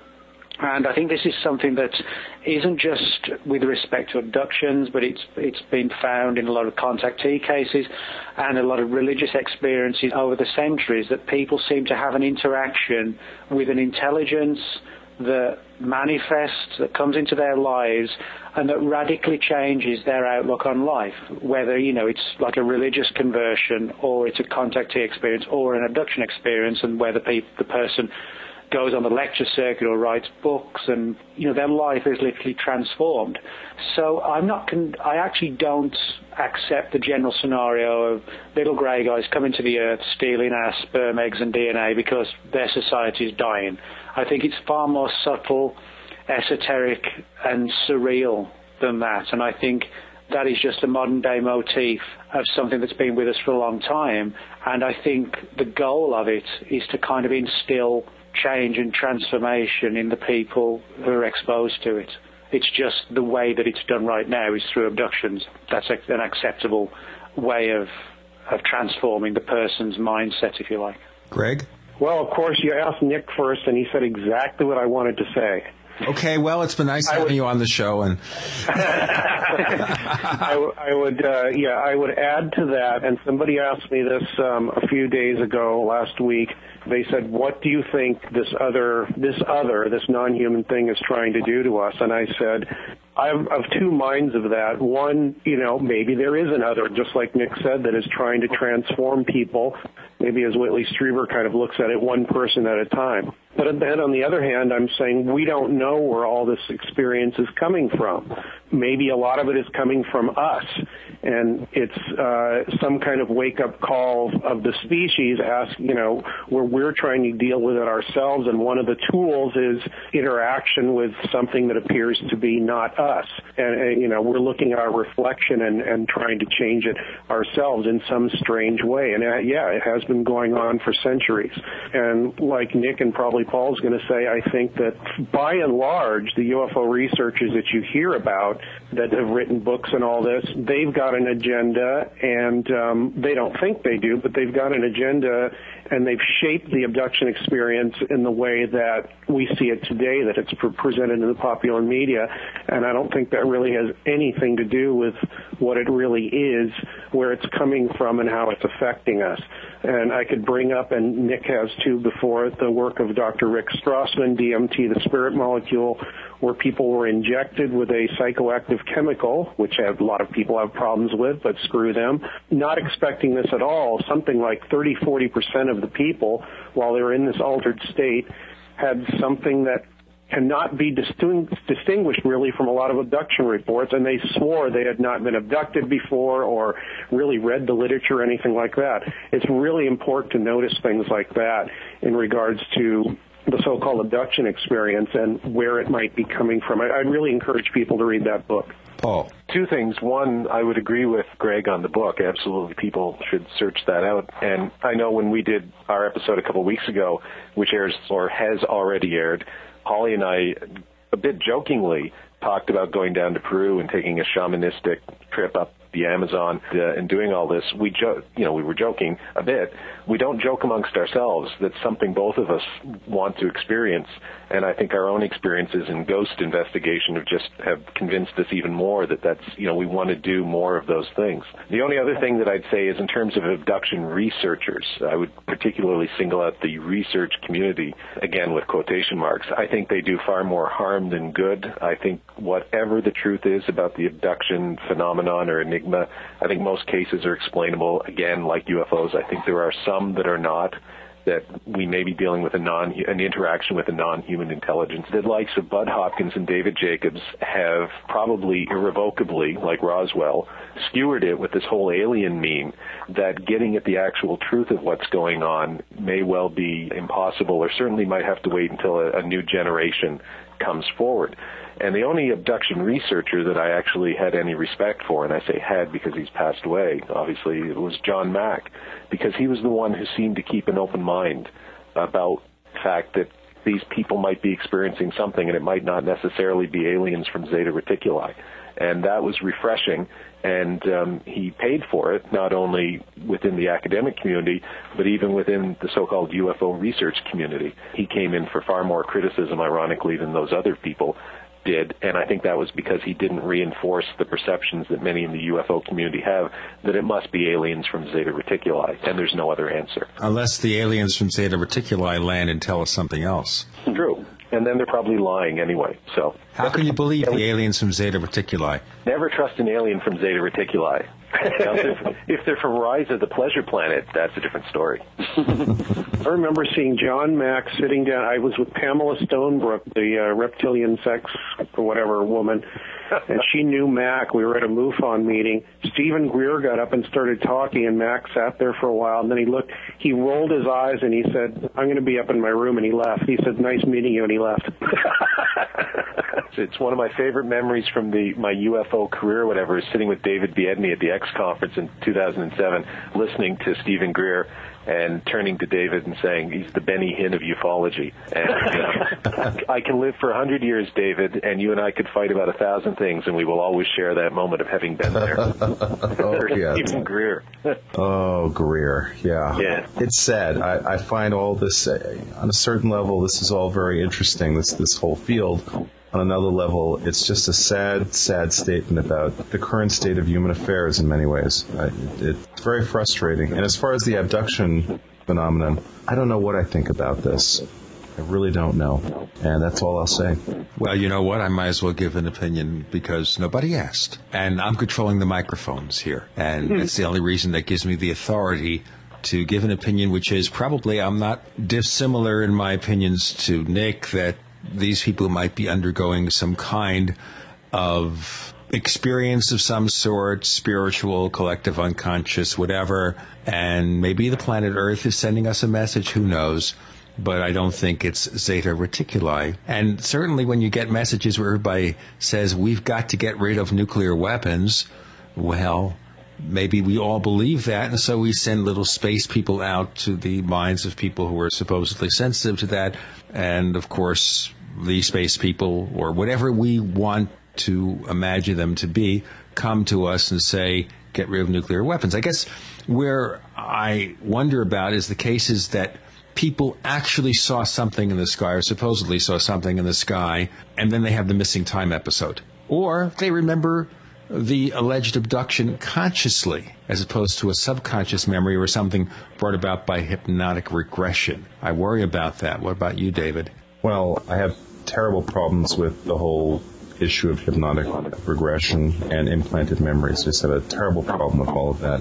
At the same time, I keep coming back to this idea in my head that we don't have the ability to understand this with the limitations of our senses, of the physiology of our brains, of our cultural conditioning, of our current state of evolution. I really, truly, this is just a cynic in me, I just don't think if the actual reality of this were in front of us, we'd even have the ability of understanding it. I really don't think we would. And I'm just trying to be humble about this. I keep coming back to that. This idea that we're seeing the visible edge of something, that it's just kind of that idea of flatland, that you see the thing changing in front of you and really you have the three-dimensional object passing through the two-dimensional frame, and from your point of view it looks like something that's A, B, and C, and really the real answer is that you can't even use any kind of a lettering or numerical system to represent it. That it's beyond our ability to imagine, and humans think that they can imagine anything. And I try to be a little more humble about this and realize that, again, just the current state of our evolution, we talk about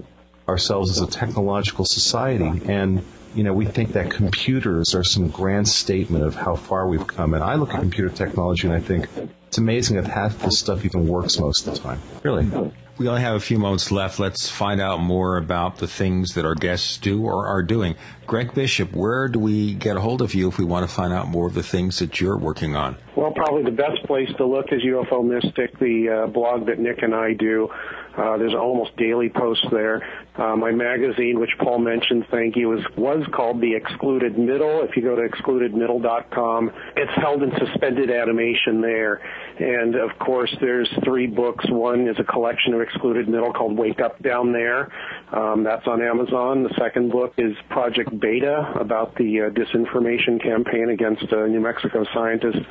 Took place in the late 70s, early 80s. The book I've written most recently is called Weird California, and it's just basically a tour guide to strange places in California. Nick? Well, people can contact me at my website, nickredfern.com, or as Greg said, at the blog we do together, ufomystic.com, and my most recent book, which was called There's Something in the Woods, which came out late last year, which is kind of like a road trip into the paranormal and everything cryptozoological, me kind of hitting the road in a bit of a bizarre gonzo style, chasing weird creatures. Before we go out gonzo style, Paul Kimball, where do we get a hold of you or check what you're doing? The Paracast discussion forums. I seem to frequent there, or click on my name on the Paracast website and it'll take you to my site. I'll use my remaining 20 seconds to say, everybody, if there's 2 books you're going to buy from the people that are talking to you right now, buy Project Beta, which is one of the most criminally overlooked books by the UFO research community that Greg wrote, the must-read. And for just fun and also some interesting stuff, honestly, buy Nick's book, Three Men Seeking Monsters, which is a wonderful book about him and Richard Freeman and John Downes, trudging about the UK for a month in a camper van looking for the shug monkey or whatever. These are the guys, that's why I like them. I just make films. These are the guys that, it really is, I enjoy so much talking to these guys and you guys. Search out their work. Search out Mac Toney's work. That's the kind of stuff you should be reading, and leave the stuff from the people we've mentioned, like Stephen Greer. Forget it. Search these guys out and find their work. That's what I would say. I just want to say, Paul, thank you for coming up with the idea of this panel and helping put it together. This is because we're doing this because of you, and you're pushing this, so thank you. No, thanks, guys. It's great. It's always great talking to you and Gene. It's fantastic. You guys have a great show. Kudos to you. Thank you. Nicholas Redfern, thanks for coming back on the Paracast. Well, thanks, guys. I had a good time. I enjoyed it. Greg Bishop, we welcome you as a new friend, and you've also been roaming around our forums. Yeah, that's the other thing I should have mentioned. I'm on the forums there, and thanks, Paul, so much for suggesting it's on there. I'd love to come on at another point and listen to more of your shows, and yes, I will be on the forums and checking to see what people wrote. Thanks so much for having me on the show. It's always great to discover a new group of like-minded people who are trying to really look for something instead of give an answer. New life form. Yes. Thank you all. Thanks, guys. Thank you. Thank you. The Paracast with Gene Steinberg and David Biedney is a production of Making the Impossible Incorporated. Join us next week for a new adventure in The Paracast.